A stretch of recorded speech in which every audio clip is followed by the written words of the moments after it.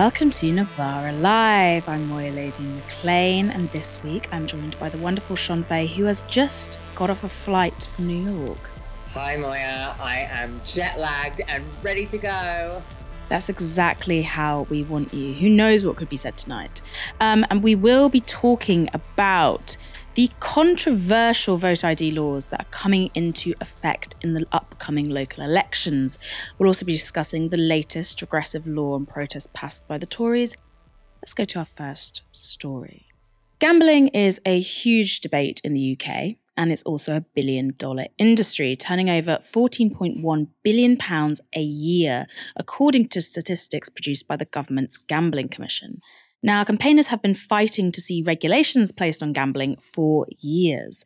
And with the publication of a new government white paper from the Department of Culture, Media and Sport, they might just have gained some ground. According to the BBC, the proposals are, quote, the biggest shake-up of regulation in the sector for nearly 20 years. Now, they include introducing a statutory levy paid by gambling companies to the Gambling Commission in order to fund research, education, and the treatment of gambling harms, a stake limit for online slots games between £2 and £15, with lower stakes proposed for 18 to 24-year-olds, rules that compel online gambling companies to do financial welfare checks on customers losing money, starting from monthly losses of £125, and the introduction of a gambling ombudsman.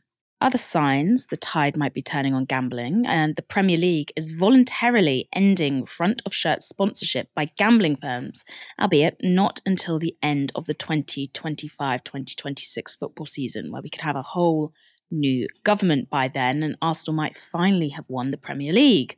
On the whole, though, gambling regulation campaigners are pretty pleased with the government pledges, although they are critical of the time it has taken to produce them. Talking to Sky News, here's what Matt Zarb-Cousin from Clean Up Gambling had to say. What you've just heard there in the Commons, I'm assuming that you'll welcome this? Yeah, we do welcome it, definitely. I mean, it's been a real fight to get to this point, but I mean, there's some good things in there. The statutory levy is going to be really instrumental in bringing about a proper treatment system across the country. Independent research, that's going to raise about £150 million a year. So obviously that's brilliant. And the commitment to restricting the stakes on online slots, which is the biggest revenue driver for online gambling. That's obviously very, very welcome. And we hope that lands around £5, more towards £5 than £15 post-consultation. The commitment to affordability checks, albeit, if what's briefed is correct, £1,000 a day is probably a bit high. So hopefully that gets ironed out in the consultation phase. But this whole process has taken far too long. The call for evidence started in December 2020. So we're now, £13 billion has been lost online in that time since that call for evidence. And now they're committing to further consultation on certain areas. But it is positive. It's a big step forward. As I say, it's been a real fight to get to this point. And I think there are some omissions in there which are pretty glaring, such as around marketing. Obviously, you had the Premier League doing the voluntary ban on the front of shirt sponsors, but really they could have gone much further with marketing. I think that's probably the thing that's missing there. And it sounds like in that respect, Scott Benton has got his way ahead of the evidence. Zarb-Cousin references Scott Benton there. Quick reminder, that is the disgraced Blackpool South MP who's currently suspended from the Tory party. Now, Benton lost the whip after he was filmed promising to lobby ministers on behalf of the gambling industry in exchange for up to £4,000 a month. Benton also said he could get representatives from a fake investment fund who were, actually, to his discernment, undercover journalists from the Times, early access to the then unreleased gambling white paper. Would it be realistic to get advance sight of the white paper, for example, when it's sort of finally decided or anything on those lines? Probably. That would only be a number of days, so... Okay, so that would still be useful for investment? Yeah, for a bit of a defence side. Absolutely. I could guarantee you would get within 48 hours of publication, for example. Before publication? Yeah, I would make something that to make sure that happens. Great. He also bragged about being able to circumvent the rules governing gifts and hospitality. MPs have to declare any gifts worth more than £300. But Benton said, quote, Without saying too much, you'd be amazed at the number of times I've been to the races and the ticket comes to £295. Wow, what a coincidence. This week, the Parliamentary Standards Commissioner opened a formal investigation into Benton for a potential breach of the MP's Code of Conduct. Now, he's accused of having damaged the reputation and integrity of the Commons. But Benton's main crime seems to be the way he was caught discussing the money rather than the fact he would have taken it. There are plenty of MPs who merrily receive money or gifts from the gambling industry or people linked with it, and it is all very much above board, encouraged even, like Labour politicians, including party leader Keir Starmer. Novara Media published this piece by Matt Zarb-Cousin, again, in January. Shadow Chancellor Rachel Reeves, it was reported in Open Democracy, took £20,000 from Neil Golden, former chairman of gambling giant Gamesays. Meanwhile, Shadow Health Secretary Wes Streeting received £5,000 from Red Capital Limited, the company owned by Labour peer John Mendelsohn, chair of William Hill Owners 888 Holdings. But perhaps this should come as no surprise. During his leadership campaign, Starmer received £25,000 from Peter Coates, founder of Bet365, which only surfaced after the election since Starmer refused to be transparent about the donations he'd received while the campaign was ongoing. Interesting. It's worth noting that Peter Coates has donated hundreds of thousands to the Labour Party since 1997, with a few exceptions. The years that Jeremy Corbyn was leader, when Coates stopped his payouts, unhappy with the direction of the party. No worries though, with Starmer in charge, he is very happy to cough up again. And Starmer has no qualms about taking gambling industry money, despite previously labelling Benton's under-the-table deal-making as part of a, quote, wider Tory sleaze. It's really important that we have rules and regulations and transparency so that wherever anybody accepts hospitality, we know what's happened. But with Scott Benton, what you've seen is a flagrant disregard of those rules, of those principles. And it's not a one-off. Only a few weeks ago, we saw 3 other Tory MPs looking after lucrative jobs, thousands of pounds at a time for their apparent advice. And I think all of this shows that the Prime Minister's lost a grip. And, you know, if ever we needed further evidence, this is it, that Tory sleaze is back. Mr. Rules was pretty clear there. What Benton did is beyond the pale. But taking gambling money, industry money in general, is not. After all, it's not as if the gambling industry is donating thousands to the Labour Party with any ulterior motive. This was something that Sky News anchor Jane Secker pointed out today to Shadow Culture Secretary Lucy Powell. We're talking to 2 people this morning, just on this programme on Sky News, have told of the truly dreadful impact that gambling addiction has had on their lives. And, you know, I think if the leader of the Labour Party has taken £25,000 from one of the leaders of one of these gambling companies, well, you know, as you say, yes, it's been absolutely declared, but you know, people don't donate to political parties unless they think that it's going to have some impact, do they? Well, look, I've met with many of those families myself. I've attended their events.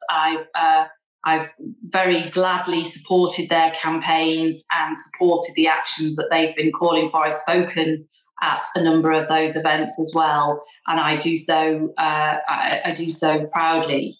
And you're talking about, I think, Bet365.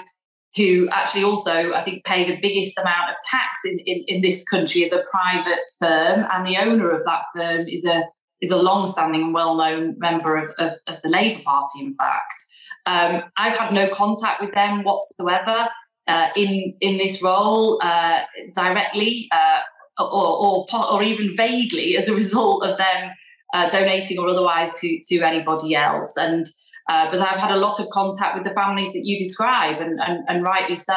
And I think that's why, on a cross-party basis, and very much as a Labour Party basis, we have come to the conclusion in recent years that these laws, this legislation, this regulation, and the regulators that govern it have needed strengthening and needed bringing into the digital age, and that we do need things like affordability checks. We do need things, more protections for children and young people. We do need things like stake limits. We do need a levy, and we do need further consideration of issues like advertising, which I think the government has gone a little bit weak on in this statement today. So I think judge us by our actions and judge us by what we stand for, what we're calling for, what we vote for, what we do, and don't judge us by the range of different people for whatever reasons, mostly because they share the values of the Labour Party, who donate to us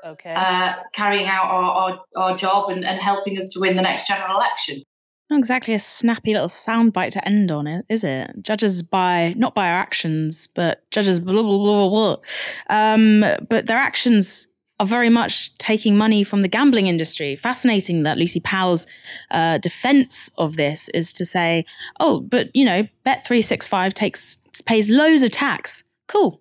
They're paying loads of tax on profits they've made from exploiting people in one of the most damaging industries that our country has. Absolutely fascinating. And the idea that somehow because Peter Coates is a Labour donor, that makes him morally good, or the business that he's in is morally good. Labour politicians, their idea of what is ethical is absolutely fascinating. Shon, what do you think? Do you think that Labour should be taking money from the gambling industry? No, I don't. Obviously, I was on a Hendu like 2 weeks ago, and I was talking to a girl who was on it, who is like a jobbing actress, and she does a lot of advertising. And I asked her if there are any jobs that she's ever turned down, and she was like, the gambling industry is the main one, that she just doesn't feel even comfortable as an actress appearing in a gambling advert. And I feel like, if someone who is probably, essentially working on quite a freelance, precarious way can turn down the gambling industry, then certainly the Labour Party can. Matt Zarb-Cousin's piece for Novara Media that you quoted there is really good. I'd recommend anyone read it. But I'm sort of largely in agreement with him there that not only is the gambling industry specifically predatory, right, on the working class, which is why it makes it even more sort of beyond the pale and egregious that Labour is so in bed with that industry. Because, when you think about it, it is often, when you think about betting shops, gambling shops, the communities that they're in, the people that they target. Obviously, addiction can affect people from all walks of life, but certainly the way that the most pernicious aspects of the gambling industry manifest in the UK, they do seem to target working class areas and working class communities. The other thing, I think, is that Labour has a historical kind of,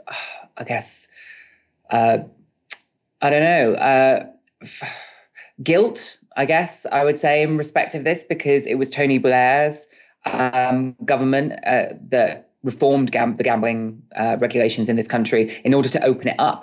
Before that, I think Matt Zarb-Cousin says it was like mostly the mental image that the public had of gambling was like grannies doing bingo.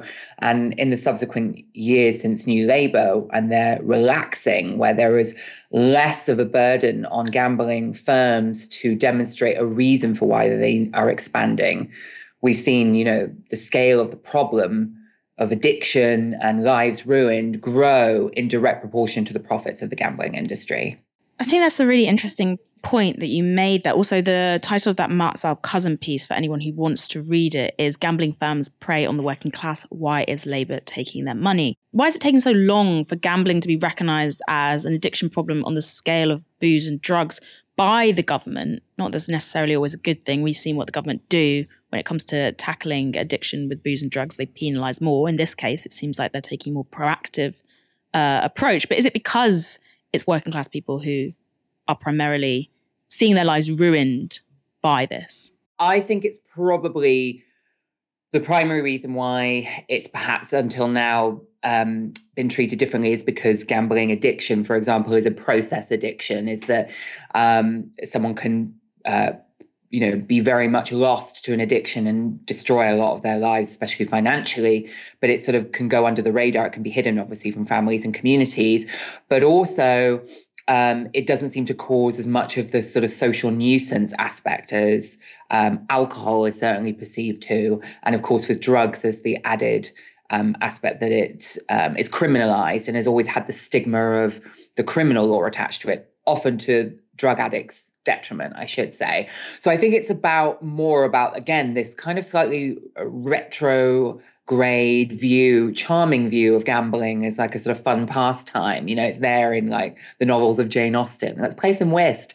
And the reality is that what this industry, this engorged industry, has grown into is something that unfortunately encourages a lot of people to engage in an addiction that is completely destructive. It's a dopamine driven process addiction that is as devastating for those addicts as alcoholics and drug addicts addictions are devastating for them. But yeah, I think you quite rightly say I would be cautious about saying that we're treating it as seriously as booze and drugs, because I think we don't. I think what we need in case of all addiction, whether it's process addiction like gambling or substance abuse, is really a true reimagining of our entire approach to a public health approach.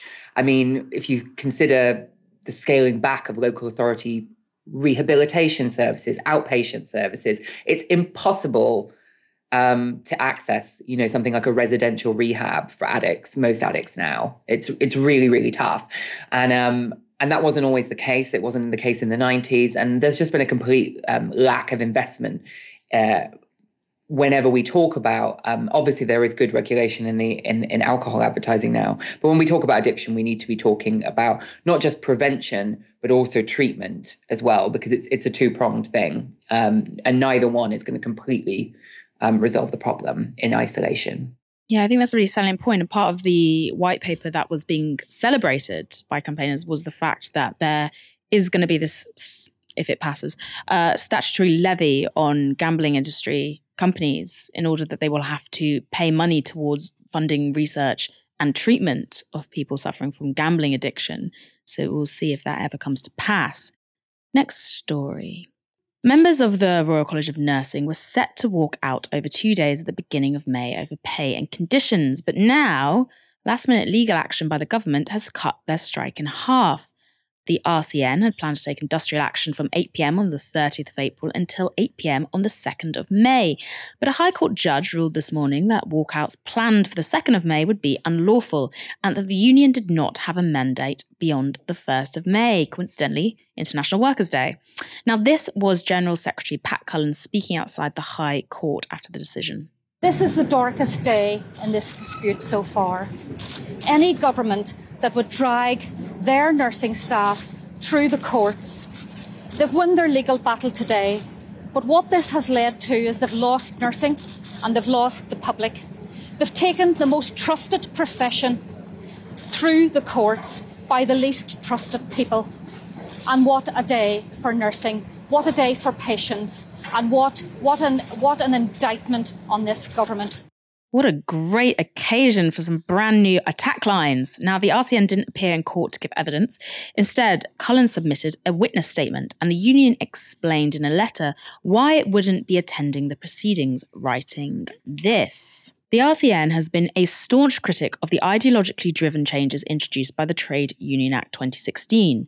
Given the existence of an overwhelming mandate from its members in support of the action, the fact that not a single employer has intimated a challenge to the planned action on 2nd of May 2023, and the steadfast public support for nurses taking action, the RCN does not wish to give credence to what it fervently believes to be an unnecessary and misguided application brought by the Secretary of State, and one which is exclusively based upon one of the very many amendments introduced by the Trade Union Act 2016.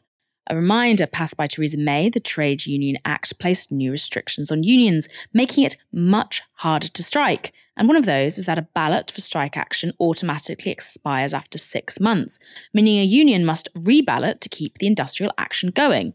In this case, the RCN lost because their last ballot was held on the 2nd of November last year, with the judge ruling that it means it expires on May 1st. In response to the ruling, Health Secretary Steve Barclay had this to say. I firmly support the right to take industrial action within the law, but the government could not stand by and let plainly unlawful strike action go ahead. Both the NHS and my team tried to resolve this without resorting to legal action. But unfortunately, following a request from NHS employers, we took this step with regret to protect nurses by ensuring they are not asked to take part in an unlawful strike. We welcome the decision of the High Court that the Royal College of Nursing's planned strike for May 2nd is illegal. I want to leave you with this headline from The Telegraph. Incompetent nurses strike cut short by High Court. Royal College of Nursing forced to shorten action after walkout on May 2nd ruled unlawful. I just think it's absolutely hilarious what Steve Barclay said here, where he's saying, we took this action to protect nurses by ensuring they're not asked to take part in an unlawful strike. Well, I think the incompetent ones might be the government, because what they have created is a lot of angry nurses. And it's also given Pat Cullen a slogan of her own, that the government prefers dragging its nurses, its most trusted profession in England, she said, through the courts to negotiating.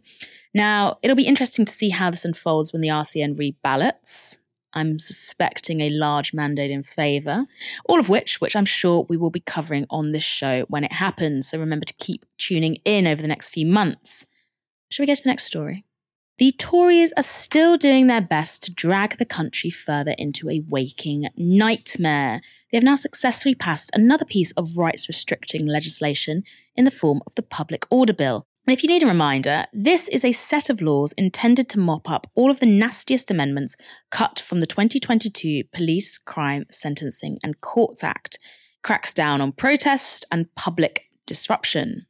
As you can imagine, that is a very vague and subjective term with plenty of room for interpretation and abuse of power, just how the current crop of Tories like it. The House of Lords managed to remove some of the most draconian amendments to the bill, including police powers to preemptively restrict protests if they predict, by Mystic Meg powers, that they will become disrupted later down the line. But here is some of what remains in the final form of the Public Order Bill, which may as well just be called the Anti-Just Stop Oil Bill. Some key points.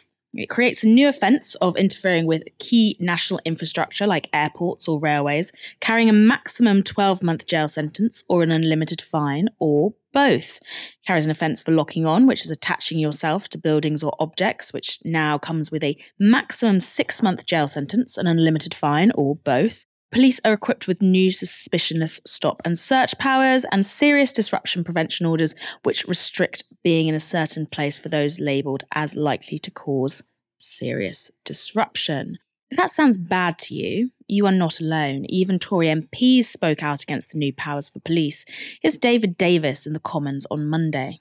I find myself, I'm afraid, in agreement with the opposition spokesman. I also support the Casey recommendations, based as they were on a horrifying report about the behaviour of the Met over the years. And let's be clear, no government of any persuasion has actually managed to get the Met to behave, and not just the Met, other police forces too, in a manner which is acceptable to the public. Bear in mind there have been governments of both orientations since Stephen Lawrence. The second point I would make very quickly is that when the Home Secretary in 2010, Theresa May, for those who don't remember, limited stop and search, she did not do so out of an excess of liberal sympathy. She did so because at that point in time, stop and search was being used in such a way that it caused serious problems, race relations problems, in several parts of the country. Now, that stop and search was largely targeted on stopping violence, because at that point, and it may well still be true today, but at that point, the perpetrators of knife crime and the victims of knife crime mostly came from minority communities. That's why the minority communities themselves were not happy about the operation of the system, but they understood why it was there. That is an order of magnitude different from using suspicionless stop and search for controlling demonstrations. Davis's objections are being backed by a pretty significant ally, the UN. Here is a press release the organisation dropped today. UN Human Rights Chief urges UK to reverse deeply troubling Public Order Bill. Volker Turk, the UN Human Rights Commissioner, does not mince his words. Turk said, This new law imposes serious and undue restrictions on these rights that are neither necessary nor proportionate to achieve a legitimate purpose as defined under international law.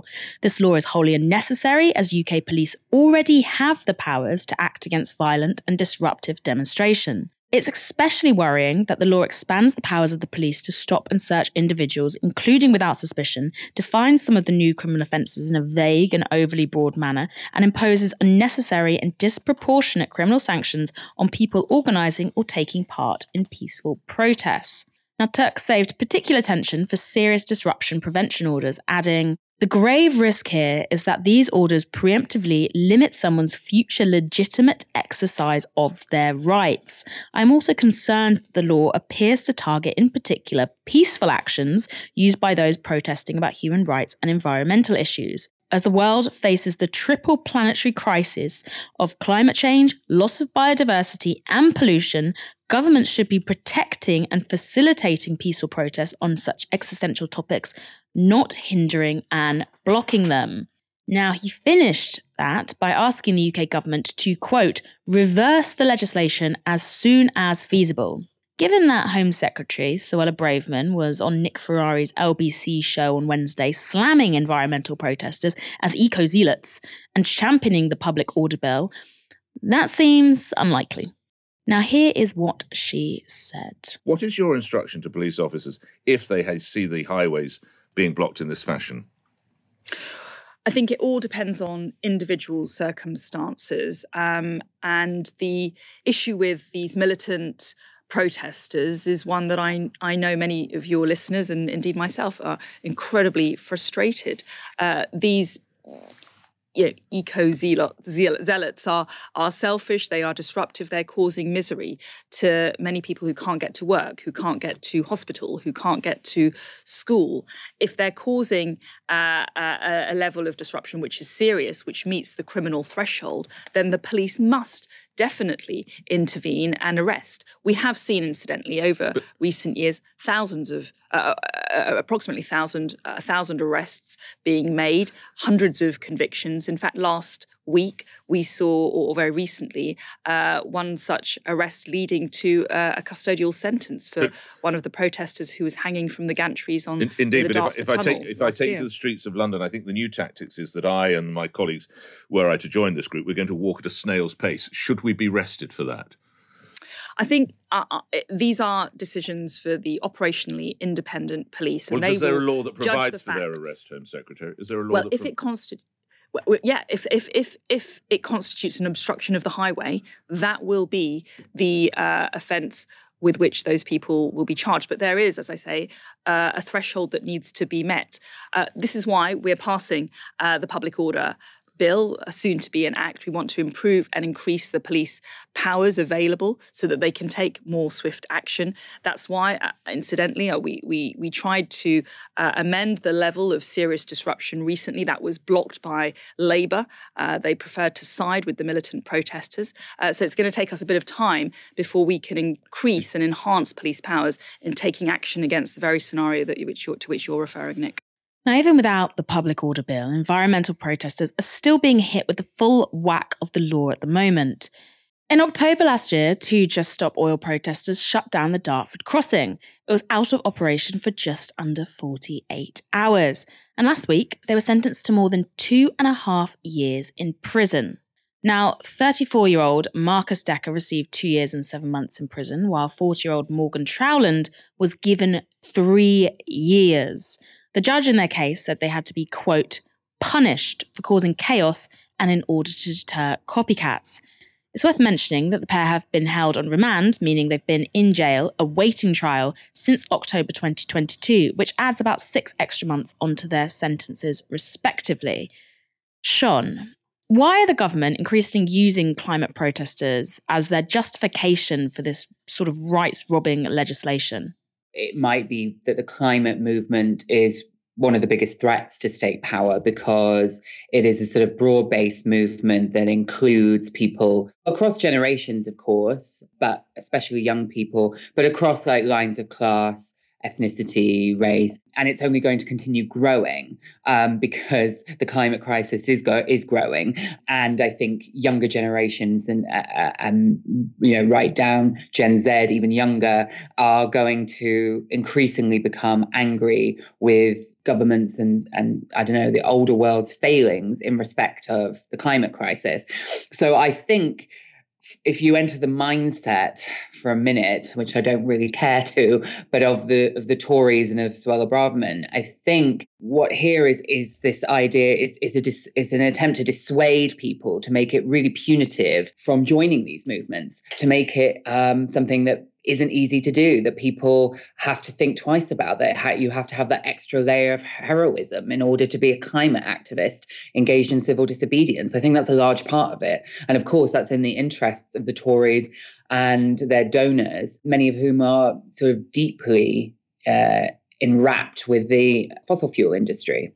Shall we move on to our next story?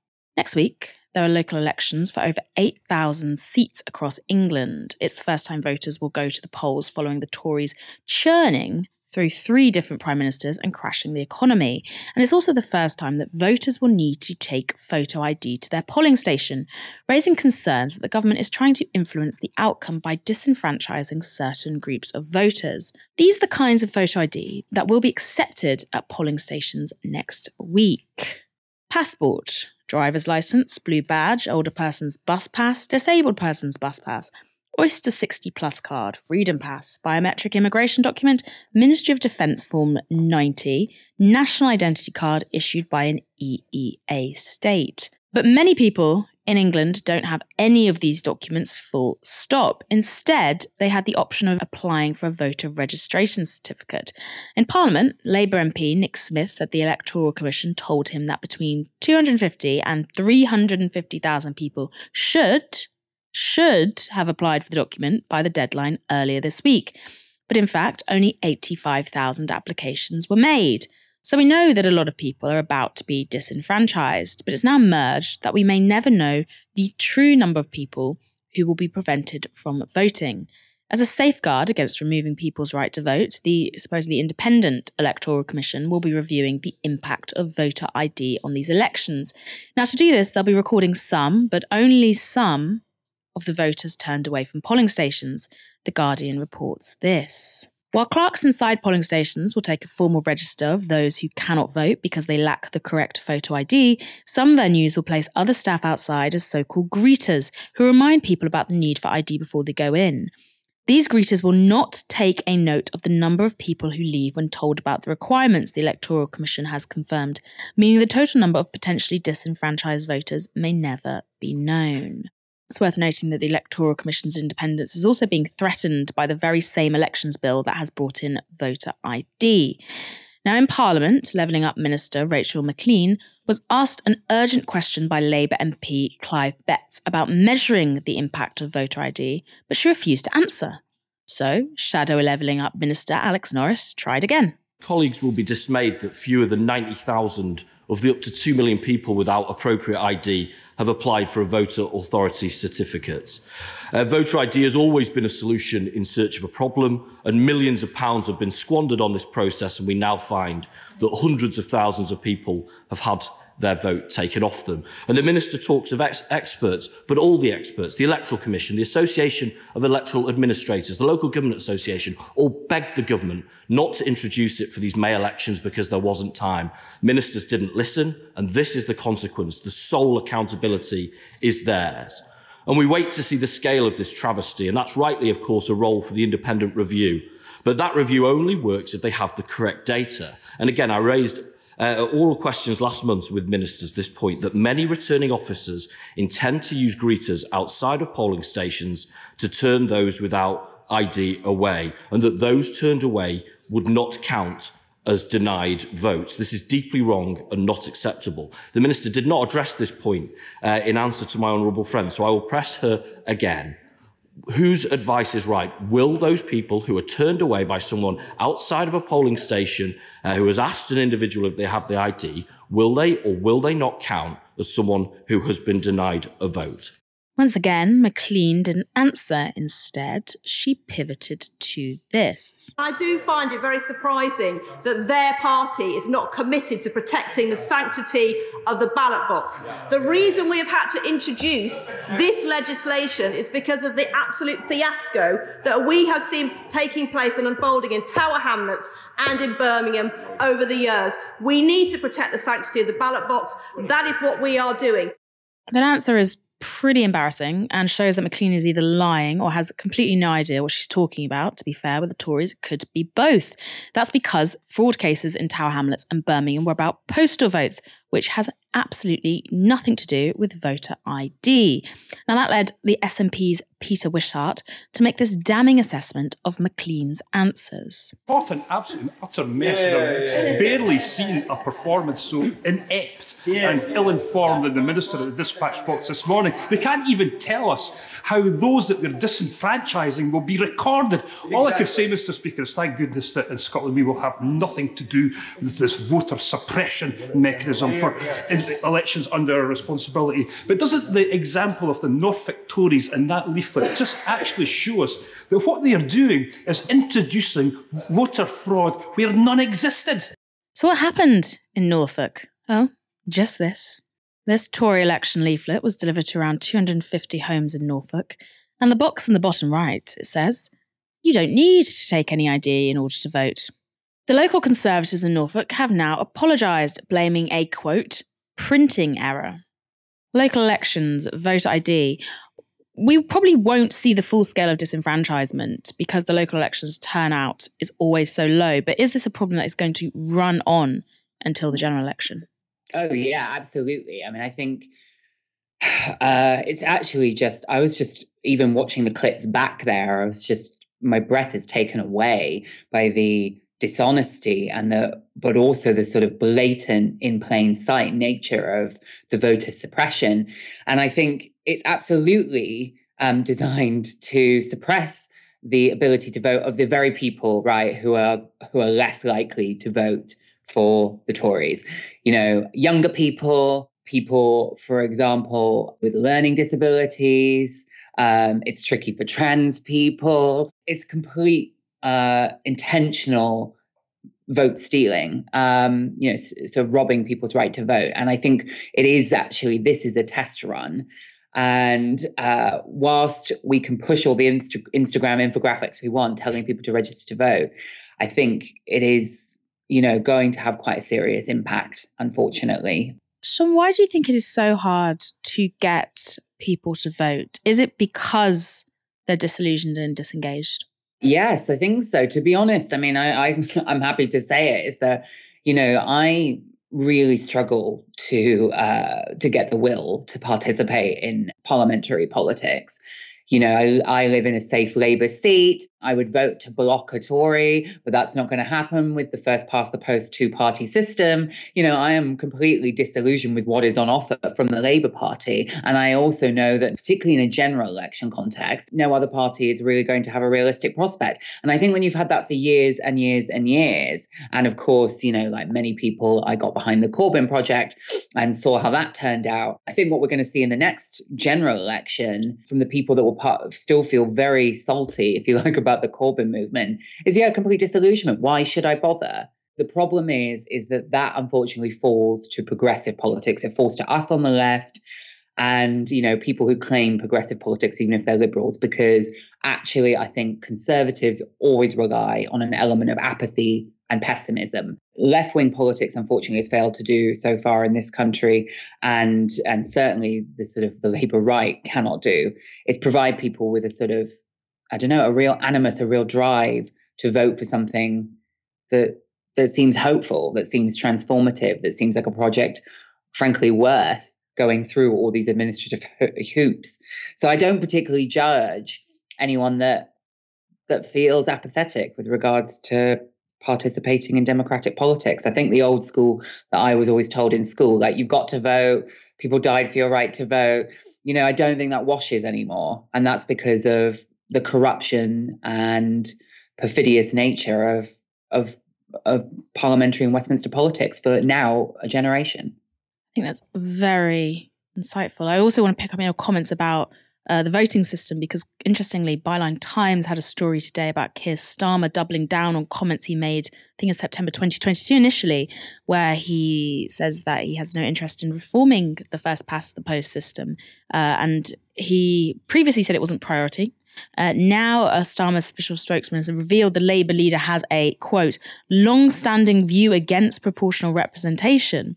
When asked to clarify if the Labour leader was against proportional representation, he said yes, which is a slight step up from merely it not being a priority for electoral reform. Now, of course, there are other systems we could think about other than proportional representation when we're talking about reforming the electoral system in the UK to not just be one that tends to leave us with two dominant parties that tend to be different flavours of the same thing. But here Starmer is clearly coming out against electoral reform.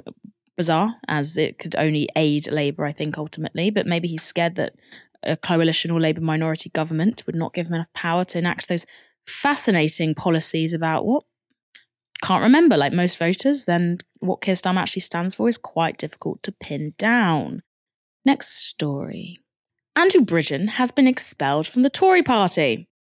The move comes after Bridgen, well known for his anti-COVID vaccine views, posted this on social media in January. As one consultant cardiologist said to me, this is the biggest crime against humanity since the Holocaust. He was talking, of course, about COVID-19 vaccinations.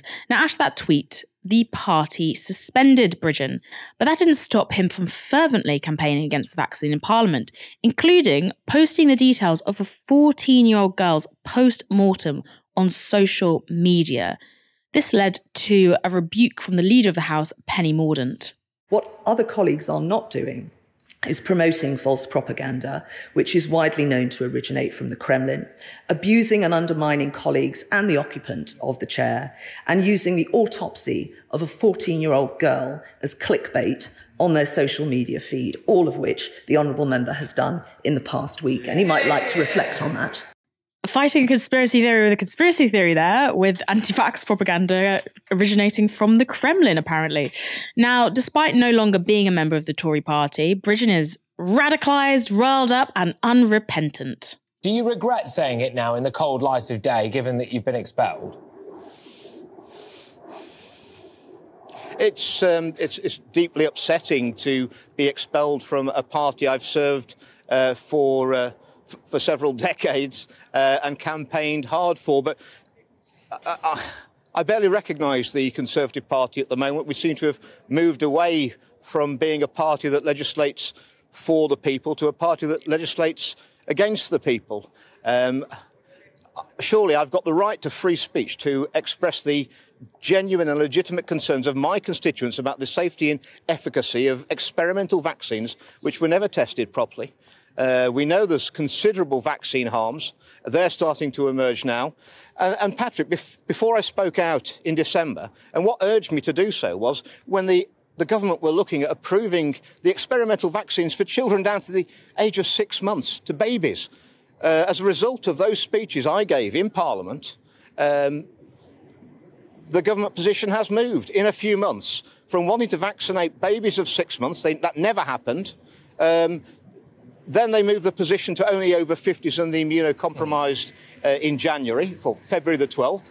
I gave another speech on the 17th of March pointing out how the boosters were the lack of efficacy and the cost of them and the dangers of them. And then it's moved to over 75s, a completely different position that the government were adopting. And I put it to you, there was no one else speaking out. And if that's cost me my political career, then so be it, quite honestly, Patrick, because if I've saved the life or one child from being injured, that's worth it, isn't it? Gosh, GB News is spending an awful lot of money on their makeup budget. Maybe if they cut some, they'd be making such a giant loss. Shon, is Andrew Bridgen an interesting case of radicalisation that we're seeing more and more at the top of our political trees? There is evidence that perhaps he has been somewhat radicalised into a conspiracy theory on social media. And I think what we should perhaps draw a lesson from on that is that these online conspiracy theory movements reach all walks of life. I've just been dealing with, I write a Vogue advice column, as you know. I've been just answering a letter to someone whose parents, who were middle-class professionals during the pandemic lockdowns, have completely fallen prey to conspiracy theories to a point where it's destroyed their family life. This is quite a serious, quite a serious social phenomenon. And I think we should all take it as a cue, the fact that someone in, visible political life can really fall down the rabbit hole, as a sign of the danger of this stuff, that it isn't just a few cranks online, that it can actually really take hold. And if we don't have robust systems for challenging misinformation in political life, then unfortunately conspiracy theories will take hold. You just pointed out that Penny Mordaunt came back with something that itself seemed to belong to the realm of conspiracy theory, or certainly wasn't robust, evidence-based argument about the influence of the Kremlin. And I think we really have to, take seriously the levels of disinformation and the fact that actually politicians often use and tap into these quite wild conspiracy theories. I'm a trans woman in the UK. Like, I can tell you right now that there are some bizarre online conspiracy theories fueling the gender critical movement that our government is tapping right into. The same is true around migrants, and the same is true around public health care and specifically vaccines. And so I think we need to start seeing that, just as I said earlier, that we need to see gambling, if you like, as a public health issue. I think we need to start seeing disinformation and outright lies as somewhat more of a kind of political health issue.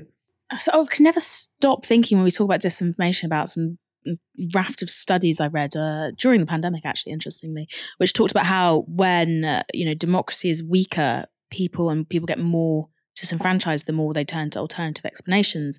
And it's interesting that it seems like our own MPs engaging in that system are so maybe even unconsciously aware of the rot at the centre of it and the pseudo nature of the democracy we live in and they participate in, that they also start buying into and say, oh, there's something else going on there. And obviously I'm also thinking about sort of transphobia conspiracy theories that take root at the top of politics nowadays. You've got people pushing ideas that are completely not evidence-based at all in order to target minority groups. And some of them are really, really committed to those ideas. Some of them, I think, are using it more opportunistically, say like Rishi Sunak. But some people within Parliament really seem committed to the absolute falsehoods that they're blasting out.